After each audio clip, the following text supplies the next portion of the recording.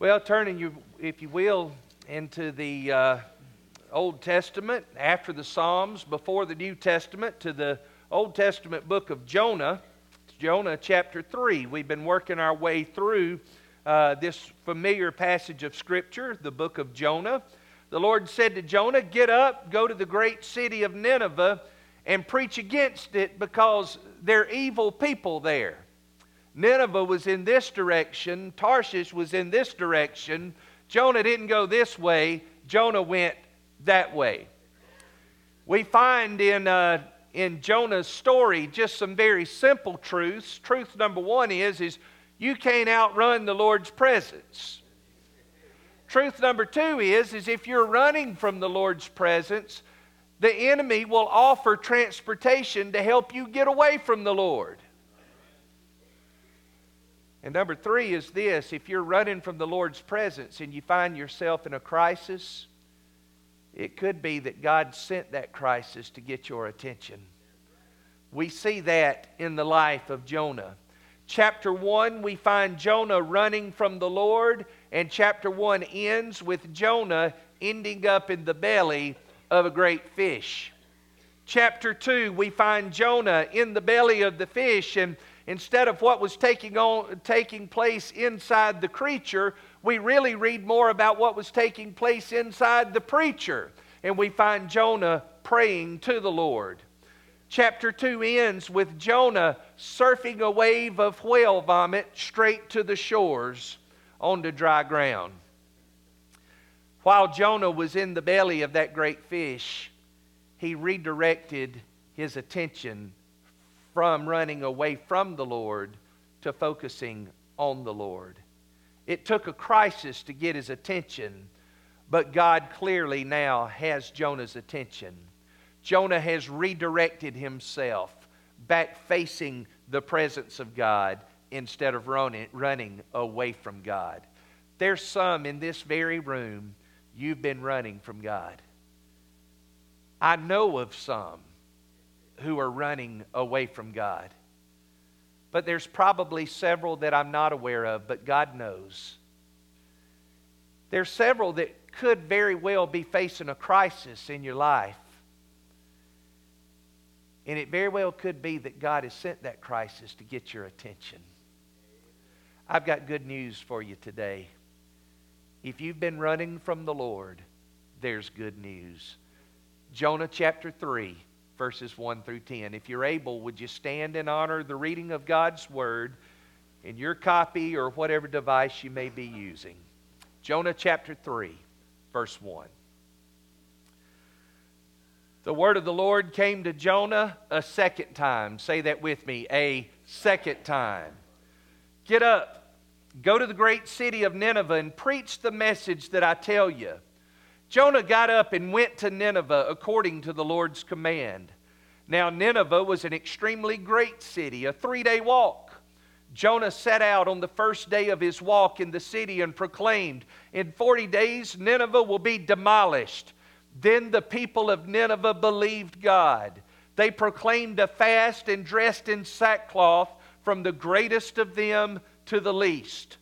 When the word reached the king of Nineveh, he got up from his throne, took off his royal robe, put on sackcloth, and sat in ashes. Then he issued a decree in Nineveh, by order of the king and his nobles: no person or animal, herd or flock is to taste anything at all. They must not eat or drink water. Furthermore, both people and animals must be covered with sackcloth, and everyone must call out earnestly to God. Each must turn from his evil ways and from his wrongdoing. Who knows? God may turn and relent. He may turn from his burning anger so that we will not perish. Verse 10. God saw their actions, that they had turned from their evil ways, so God relented from the disaster he had threatened them with, and he did not do it. Lord, would you bless the preaching of your word? In Jesus' name, amen. Please be seated. This morning I want to talk to you very clearly from the Word of God. If it's clear, it will be because of the work of God, But I'm telling you today, God has a word for us about second chances and serious choices. And we all ought to be able to relate to both second chances and serious choices. I want to look first at the God of second chances. Verse 1 here in Jonah chapter 3. The word of the Lord came to Jonah a second time. There's a lot of people here this morning. This verse is what you need to hear. You've ignored God. You've run from God. You've gotten yourself in a mess. The devil who has assisted you in this process, the devil who has provided opportunity, the devil who has provided transportation to get away from the Lord, you think.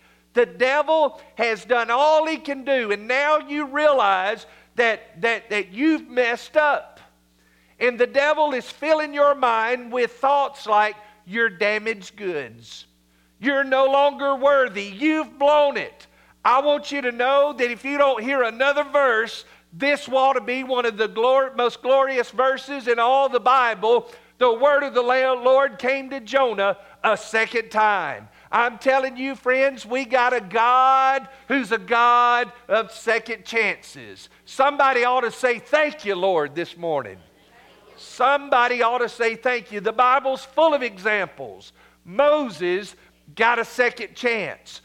David got a second chance. Simon Peter, 3 times he denied that he knew the Lord Jesus just hours before Jesus would die for him on the cross. When Jesus arose on that glorious Sunday morning, you know what he told the woman that he met with? He said, go tell Peter and the others that I've risen. When the Lord appeared to his disciples on the shores of the Sea of Galilee, it was the Lord who took Simon Peter aside, and he asked him not once, not twice, but 3 times, Peter, do you love me? I'm telling you, we serve a God who's the God of second chances. Moses can tell you about it. David can tell you about it. Simon Peter can tell you about it. The author of the Gospel of Mark, John Mark, he went along with Paul and Barnabas on their first missionary journey. About halfway through the time, John Mark quit. I'm going to tell you, I can't stand a quitter.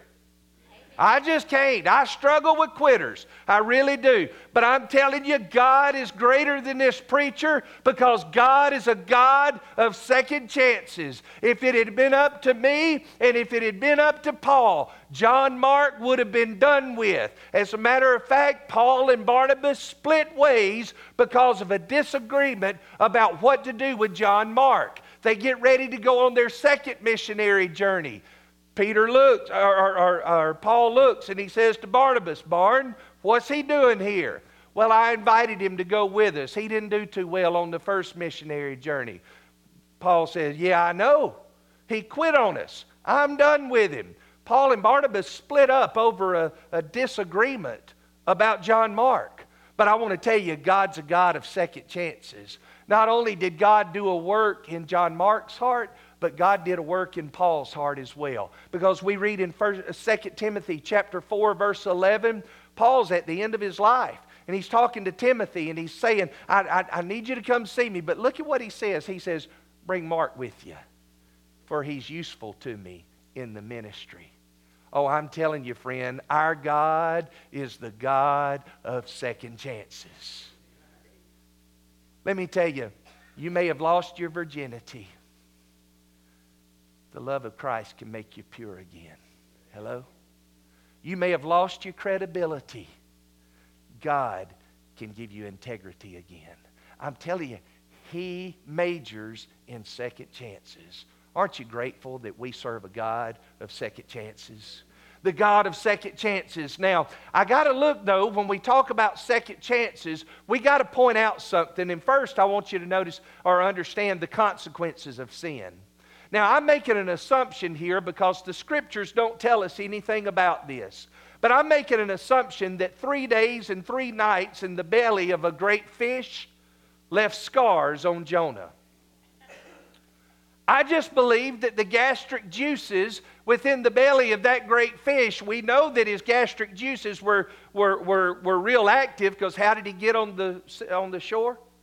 Well, they were active, right? And so I'm thinking that probably Jonah had scars on his skin where the gastric juices had already burned their way into his flesh. I don't think I'm guessing too much by making that assumption. But I will tell you this, I think it's real clear, because sin always leaves scars. There are always scars with sin. God will forgive. God will offer a second chance. But the scars of sin will always remain. Our God is a God of second chances. Hallelujah. But second chances don't wipe away the consequences of sin. But I want you to see a second thing, not only the consequences of sin, but in this second chance, I want you to see a consecrated servant. Verses 1 through 3. Notice it with me. The word of the Lord came to Jonah when? A second time. Say that with me. The word of the Lord came to Jonah. One more time. Come on. The word of the Lord came to Jonah a second time. Come on. This is good stuff. Get up. Go to the great city of Nineveh and preach the message I will tell you. And unlike chapter 1, the Bible says, Jonah, verse 3, got up and went to Nineveh according to the Lord's command. Now, Nineveh was an extremely great city, a 3-day walk. I want you to notice a few things about Nineveh. First of all, the miles in Nineveh. Emily and I spent this past week part of 3 days in New York City. We spent most of our time in Manhattan, population 1.7 million. It's believed that Nineveh was a city of 1 million people. It was a great city, and the Bible gives details of how Jonah walked 3 days into that great city. Emily and I walked 1 day into the great city. And I don't know how my phone did it, but my phone kept up with my miles on Wednesday. 8.1 miles we walked on Wednesday, and we didn't even get a glimpse of that great city. Now, this was on my phone. I'll show you what was on Emily's phone.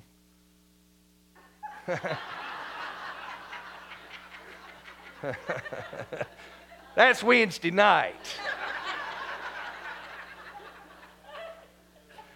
Jonah traveled from Tarshish to Nineveh. Then he walked the city streets of Nineveh for 3 whole days. This is what I look like after 1 day. Jonah walks the streets for 3 days. He had to have been worn out. But each day he went. You know why he went? It's because he was consecrated. Consecrated means he was devoted. He was dedicated to. He was all in. Totally committed. Totally surrendered. The Lord gave Jonah a second chance, and Jonah now is saying, I'm serious about what God's called me to do. Jonah was consecrated. I want to ask you this morning, how about you? Has the Lord given you a second chance? A third chance? A fourth chance? A 20th chance? Don't we owe Him our consecration? Don't we owe Him a total surrender? Don't we owe Him to be all in? You know, we got too many hokey-pokey church members. We got 1 foot in and 1 foot out, and depending where we are, we shake it all about. That's a lot of us. But to a God of second and third and fourth and fifth and 20th and 50th chances, we owe Him our consecration. There's a beautiful hymn that was written about this. Take my life and let it be consecrated, Lord, to Thee. Take my hands and let them move, listen to this, at the impulse of Thy love. Take my feet and let them be swift and beautiful for Thee. Take my voice and let me sing, always only for my King. Take my lips and let them be filled with messages for thee. Take my silver and my gold, not a mite would I withhold. The consecrated servant came in response to the God of second chances. The miles wasn't easy to do. But I want you to notice the message that he gave. Verse 4. Jonah set out on the first day of his walk in the city and proclaimed, in 40 days Nineveh will be demolished. Now, I don't know if he said that with cheerfulness. He didn't love Nineveh.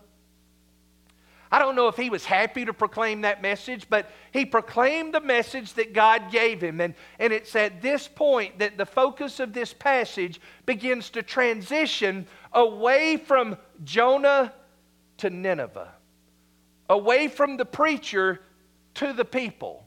And we transition now from the God of second choices or second chances to those of us who have serious choices. I want you to notice the choice that the people in Nineveh had to make. And I want you to notice first the window of opportunity. The window of opportunity. The message here in verse 4. Jonah set out on the first day of his walk in the city and proclaimed, in 40 days Nineveh will be demolished. Now, this is a side of God that a lot of folks don't like to see. This is a side of God that a lot of folks failed to mention. We say God is a God of love, but I'll tell you, God is also, according to the Bible, a God of judgment, and sin will be judged. The wages of sin from the garden, from the time sin entered into the picture, throughout until Jesus comes, the wages of sin has been, is, will be death. Separation from God, no life as God intended. That's the message. So God's wrath is on display in this message that He's given Jonah to preach to the people of Nineveh. But boy, there's just a little dash of grace. And I want you to pay attention to the grace, because for some reason, and the only explanation is grace, for some reason, God gave Nineveh a 40-day window of opportunity. Why didn't He just wipe them out right there on the spot? Would He have been justified? Yeah. These were horrible people. Would God have been justified? Absolutely. But God gave them a window of opportunity. I wonder, has God given any of us a window of opportunity? My friend Chris Singleton has shared several times. God was dealing with his heart. God was stirring his heart. God was really tugging at him. And all Chris wanted to do was get through singing that last hymn of invitation so that he could get out of here and get away. And Chris's testimony was, I made it right out there to the front where the concrete is. And he said, I was ready to step into that parking lot, onto that asphalt, get in my car and leave. And he said, when I picked my foot up, he said, I knew that if my other foot hit that asphalt, that I would have no more chances. Is that what it is, Chris? He said, I realized that was my window of opportunity. Now, how did Chris know that? I don't know. If he'd have hit that asphalt, would God have struck him down on the spot? I don't know. But I'll tell you, Chris realized how important it was to seize that opportunity when he had it. The Bible says today is the day of salvation. Not tomorrow, today. Hebrews 3:15. Today, if you hear His voice, do not harden your heart. Today is your window of opportunity. Some here this morning, the Lord's been dealing with you for a while. What if that window of opportunity was closed today? You say, Brother Jim, don't try to scare me into the kingdom. I'd rather scare you into the kingdom than just play with you and let you work your way into hell. Today, you got a window of opportunity. Today. Do you have tomorrow? I don't know. But I know you got today. And today, if you hear His voice, do not harden your heart. Romans 6:23, the Bible says, the wages of sin is death. It always has been, it is, it always will be. Sin has a price, and the price is death. There were some serious choices that the people of Nineveh had to make. And they recognized a window of opportunity, and they took it seriously. But I want you to notice, secondly, not just the window of opportunity, but I want you to hear the words of humility. The words of humility, and there's three things that really stand out. Would you look at this with me? First of all, I want you to notice their confession. Verse 5. The people of Nineveh believed God. Now, what did they believe? When you look at the message that Jonah gave them in verse 4, his message was real simple. He said, in 40 days, Nineveh will be demolished. Now, was that all Jonah said? Did Jonah say more than that, just not record it? We don't know. This is what we have. In 40 days, you're going to be demolished. Here's what we do know. Whether he said anything else or not, Nineveh agreed that God's judgment would have been justified. They agreed. They realized that they were guilty of sin against God. They realized they were guilty of sin against others. The people of Nineveh believed God. We deserve judgment. And this is big, because you'll never realize how much you need a Savior until you fully understand just how much you deserve a sentence of hell. Listen to me. The Bible says, Romans 3:23, all have sinned and fallen short of the glory of God. In the Greek, the translation for all means all, everybody. It's not confusing. All have sinned and fallen short of the glory of God. Romans 6:23, the wages of sin, who has sinned? All of us. The wages of sin is death. Always has been, it is, always will be. We've all sinned. We deserve death, separation from God forever in a place called hell. And when you realize the seriousness of that sentence, you'll recognize the need for a Savior. And you'll seize that window of opportunity. Their confession. God was just. We deserve the judgment. But I want you to notice, secondly, their contrition. Verse 5, then the people of Nineveh believed God, their confession. They proclaimed a fast. A fast was no food, just focus on this broken relationship between them and God. And they dressed in sackcloth, which is a sign of mourning. Mourning over what? Mourning over their sin. They're not dead yet.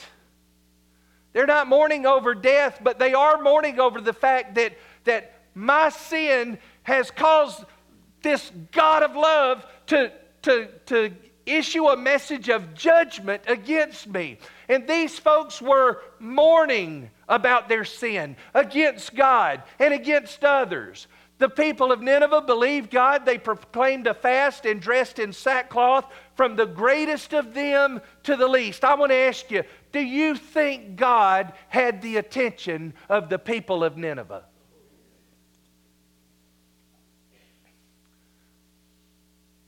Now I want you to notice whose attention he got first. He got attention of the people. We'll read in a minute how the king of Nineveh responded. You know, it's interesting to me, there's some Christians who think that Donald Trump or Mike Pence or whoever will be the next in line are going to lead us to some sort of return to righteousness. I'll tell you what will happen. When the people get right with God, our leadership will reflect it. And that's what happened in Nineveh. See, the shame and the disgrace of the conduct and all the chaos in Washington, it's a reflection of the people. And I wonder what would happen if God got our attention like He did the people of Nineveh. Well, let's read what happened in Nineveh and see. Verse 5. The people of Nineveh believed God. They proclaimed a fast and dressed in sackcloth, from the greatest of them to the least. When word reached the king of Nineveh about all this that's going on, this mourning, this repenting, he got up from his throne, took off his royal robe, put on sackcloth and sat in ashes. He's mourning too. Then he issued a decree in Nineveh by order of the king and his nobles. No person or animal, herd or flock is to taste anything at all. They must not eat or drink water. This is a fast. He said, everybody, I want you to just sit there and I want you to focus on this broken relationship with the God of all creation. Furthermore, both people and animals must be covered with sackcloth, and everyone must call out earnestly to God. Each must turn from his evil ways and from his wrongdoing. And that word wrongdoing, that's a soft word. He literally means we need to turn from our terroristic acts, is really what he's saying. Who knows? God may turn and relent. He may turn from His burning anger so that we will not perish. The people's confession, God, you'd be justified in judging us. You're not wrong for judging us. We're sinners. We've sinned against you. We've sinned against humanity. Their contrition. These folks are mourning over their sin. Not just over the judgment to come, but over their sin. You say, well, how do you know they were mourning over their sin? Because immediately they're already starting to turn from their sin.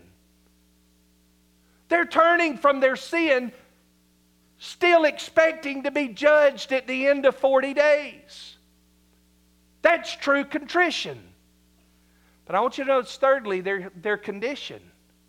Verse 9, who knows?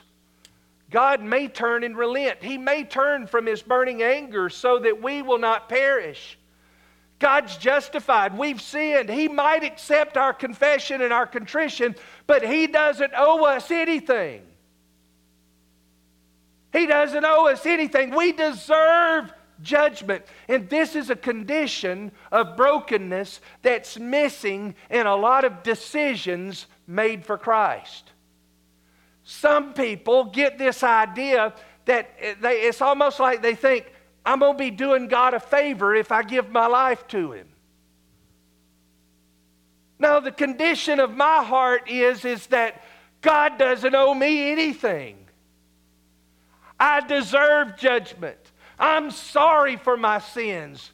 And by His grace, by His mercy, I may have a chance. The people of Nineveh were sinners, and they knew it. They deserved judgment, and they knew it. And they were broken over their sin. Listen to this. And God knew it. God knew it. Look at verse 10. God saw their actions, that they had turned from their evil ways. So God relented from the disaster He had threatened them with, and He did not do it.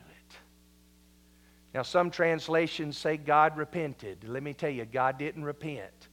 The people repented. Repentance is a change of mind. It's a change of attitude. It's a change of action. It's an about face. It's a turn from the way you were going back towards where God is. Nineveh repented. Say that with me. Nineveh repented. Nineveh repented. God relented. There's a difference in the two. In repenting, Nineveh said, we're guilty of everything. And God is justified in doing what He says. In relenting, God didn't say, their sin really wasn't that bad. In relenting, God didn't say, maybe I've been a little harsh with Nineveh. That's not what God was saying. Romans 6:23, the wages of sin has been, is, always will be death, separation from God. Nineveh still had a wage. They deserved judgment. They deserved death. And that would be the price that had to be paid for their sin. But God relented. God did not do away with the debt. God did not say, oh, we'll just forget about all that and start over. That's not what God did. God said, in about 800 years, my Son will die on the cross for the people of Nineveh. I'm going to relent. I'm going to hold off my judgment on their sins. And because they have turned back to me, because they have repented, I'm going to relent, and I'm not going to place my judgment on them. I'll place my judgment on their Savior, my Son. That was 2,000 years ago. It's a real event that happened. Christ on the cross, it's not a fairy tale. It's the most documented event in all of human history. We live in the year 2019 AD, Anno Domini, in the year of our Lord. All of time changed on the appearance of Jesus. All of eternity changes because of the death, burial, and resurrection of Jesus. He died for the sins of Nineveh. And He died for the sins of Memphis and Dothan and Houston County. He died for our sins. But boy, in the people of Nineveh and in Jonah's life, we see a true picture of salvation. You want to get right with God today? You want to get right? You want to make sure that it's all nailed down? You want to be at peace? Do you want it to be well with your soul? Follow the pattern that Nineveh did. We know it worked. And it starts with confession. I want to ask you this morning, has there ever come a time where you have confessed your sinfulness and the fact that you truly do deserve God's judgment because of what you've done against Him and against others? Have you ever confessed that? Number 2 is contrition. Are you really sorry for your sin against God and against others? I mean, are you really? Does it bother you that you have sinned against God and others? And are you willing to say, man, that's a horrible way to live? And I want to turn. I don't want to run against God's will anymore. I want to run in His will. And then what's the condition of your heart and mind? Because if it's, now God, you owe me, you're not ready to be saved. Because He doesn't owe you anything. But are you willing to say, God, have mercy on me? I'm a sinner. You know how you can know if it really takes place? You'll know if there's consecration. If you're willing to say, take my life and let it be consecrated, Lord, for Thee. Not my will, but your will be done. And when this happens, God will relent. He will take the judgment that you deserve, and He will apply that judgment back to the cross. where Jesus paid it all. All to Him I owe. Sin had left a crimson stain, but He washed it white as snow.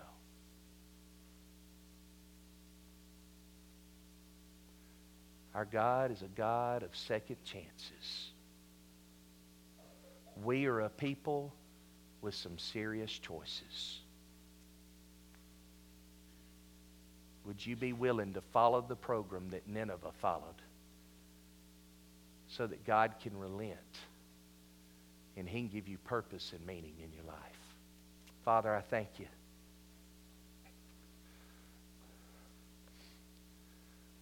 I thank You, Lord, for all of the times that You've given me a second chance, a third chance, a fourth chance. God, I'm sorry that I've acted against You. I'm sorry for how I've hurt other people. I don't want to do that anymore, Lord. Thank You for being willing to pay the price that I ought to have to pay.